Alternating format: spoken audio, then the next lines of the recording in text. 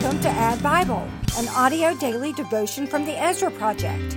We join Alan J. Huth as he shares Bible passages and comments from over 30 years of his personal Bible reading journals.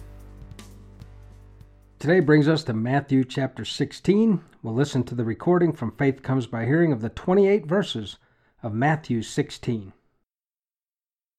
Matthew 16. And the Pharisees and Sadducees came, and to test him they asked him to show them a sign from heaven. He answered them, When it is evening, you say, it will be fair weather, for the sky is red. And in the morning, it will be stormy today, for the sky is red and threatening. You know how to interpret the appearance of the sky, but you cannot interpret the signs of the times. An evil and adulterous generation seeks for a sign, but no sign will be given to it except the sign of Jonah. So he left them and departed. When the disciples reached the other side, they had forgotten to bring any bread. Jesus said to them, Watch and beware of the leaven of the Pharisees and Sadducees. And they began discussing it among themselves, saying, We brought no bread. But Jesus, aware of this, said, O you of little faith, why are you discussing among yourselves the fact that you have no bread? Do you not yet perceive? Do you not remember the 5 loaves for the 5,000 and how many baskets you gathered? Or the 7 loaves for the 4,000 and how many baskets you gathered? How is it that you fail to understand that I did not speak about bread?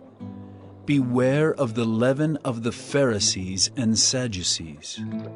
Then they understood that he did not tell them to beware of the leaven of bread, but of the teaching of the Pharisees and Sadducees. Now, when Jesus came into the district of Caesarea Philippi, he asked his disciples, Who do people say that the Son of Man is? And they said, Some say John the Baptist, others say Elijah, And others Jeremiah, or one of the prophets. He said to them, But who do you say that I am? Simon Peter replied, You are the Christ, the Son of the living God.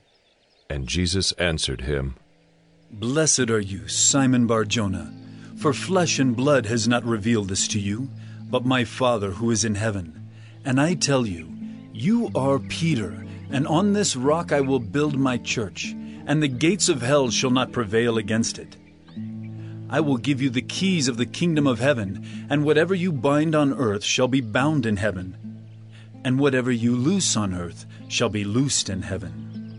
Then he strictly charged the disciples to tell no one that he was the Christ. From that time, Jesus began to show his disciples that he must go to Jerusalem and suffer many things from the elders and chief priests and scribes, and be killed, and on the 3rd day be raised. And Peter took him aside and began to rebuke him, saying, Far be it from you, Lord. This shall never happen to you. But he turned and said to Peter, Get behind me, Satan. You are a hindrance to me, for you are not setting your mind on the things of God, but on the things of man. Then Jesus told his disciples, If anyone would come after me, let him deny himself and take up his cross and follow me. For whoever would save his life will lose it, but whoever loses his life for my sake will find it. For what will it profit a man if he gains the whole world and forfeits his soul? Or what shall a man give in return for his soul? For the Son of Man is going to come with his angels in the glory of his Father, and then he will repay each person according to what he has done. Truly I say to you, there are some standing here who will not taste death until they see the Son of Man coming in his kingdom. In 1992, I summarized Matthew chapter 16 by referring to 4 specific verses. Verse 3, Jesus tells us to discern the signs of the times. Beware of religious teachings, he says. Verse 16, Peter declares Jesus as Messiah. Verse 23, you are not setting your mind on God's interests, but man's. And then verse 26, What will a man give in exchange for his soul? In 2007, I had a little bit different view of this. I wrote, if we question Jonah's 3 days in a whale, we question Jesus, who verified the story in verse 4 and in chapter 12, verse 39. Is it harder to believe Jonah spent 3 days in the belly of a whale, or that Jesus was crucified, died, and rose in 3 days? I continue to write, quoting verse 13, who do people say the Son of Man is? People have differing opinions like today, but the real question is, but who do you say that I am? It's personal. Can we say like Peter, you are the Christ, the Son of the living God? In 2016, I wrote in my journal, again, Jesus verifies the story of Jonah. I continue to write, Jesus warns us to beware of the teachings of religious leaders. Sometimes our religious leaders do not have God, Jesus, biblical truth at the heart of their messages. Jesus asks 2 great questions. Who do people say the Son of Man is? Then, but who do you say that I am? The second question is personal. We all will be held accountable for our answer. He is the Christ, the Son of the living God. And then Jesus builds his church, not men. Satan cannot defeat the church. And then I wrote, after that confession, part of Jesus' mission is complete. Recognition that he is the Messiah. He now starts part 2, paying the price for sin. I concluded my journal entry that year with this statement. Contrast. Peter proclaims Jesus is the Christ. Next, Jesus is rebuking Satan in Peter. So let's focus in on these questions from Jesus. Who do people say the Son of Man is? I remember years ago there were still disputes about whether he even walked on the earth. I think that's pretty dispelled today, and people believe that Jesus did exist as a person. But who do people say that I am? Well, some say he's a prophet, like the other prophets, Joseph Smith, Muhammad, and other prophets of our day. Others say he's a good teacher. And some say he was a man, but certainly not the Son of God, because God is one and he has no son. That's basically the belief of Islam. So let's go back through these claims for a moment. A prophet?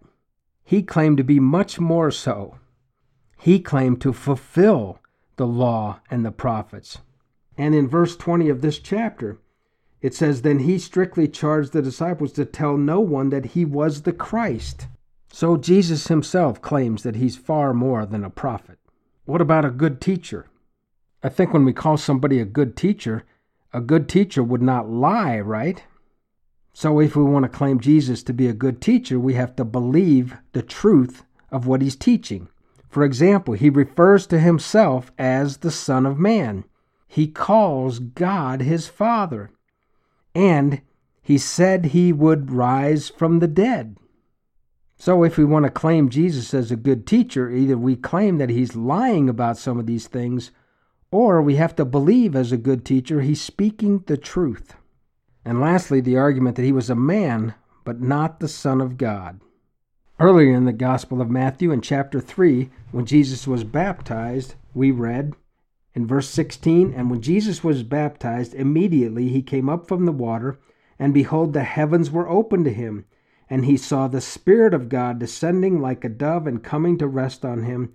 And behold, a voice from heaven said, this is my beloved Son, with whom I am well pleased. And tomorrow, when we read chapter 17, we're going to read about the transfiguration of Jesus. And in that chapter, it says, a bright cloud overshadowed them, and a voice from the cloud said, this is my beloved Son, with whom I am well pleased. Listen to him. So who do people say the Son of Man is? Then and now, many people have descriptions of Jesus other than who he really is. But all of us have a choice, right? We all have a choice to believe what we want to believe. But if we choose to believe these things, we are not believing according to a biblical worldview. The more important question then is the second question Jesus asked, "But who do you say that I am?" And of course, Peter replies, "You are the Christ, the Son of the living God." And remember, what does the Christ mean? It's Greek for Messiah. So today, the question is not what other people think about who Jesus is. The question is, who do you think Jesus is?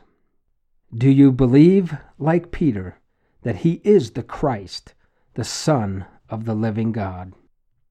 So our practical application from Matthew chapter 16 is to answer this question personally. But who do you say that I am? Lord, I thank you for all those listening to the podcast who can say in their heart of hearts, you are the Christ, the Son of the living God. And for anyone who is listening today who cannot say that, I pray, Lord, your Holy Spirit will reveal truth to them. And again, where do you say they can find truth? You say, sanctify them in the truth. Thy word is truth. So as we continue to examine the Scriptures through ADDBIBLE podcasts and our own personal time in your word, reveal your truth to us. In Jesus' name we pray. Amen.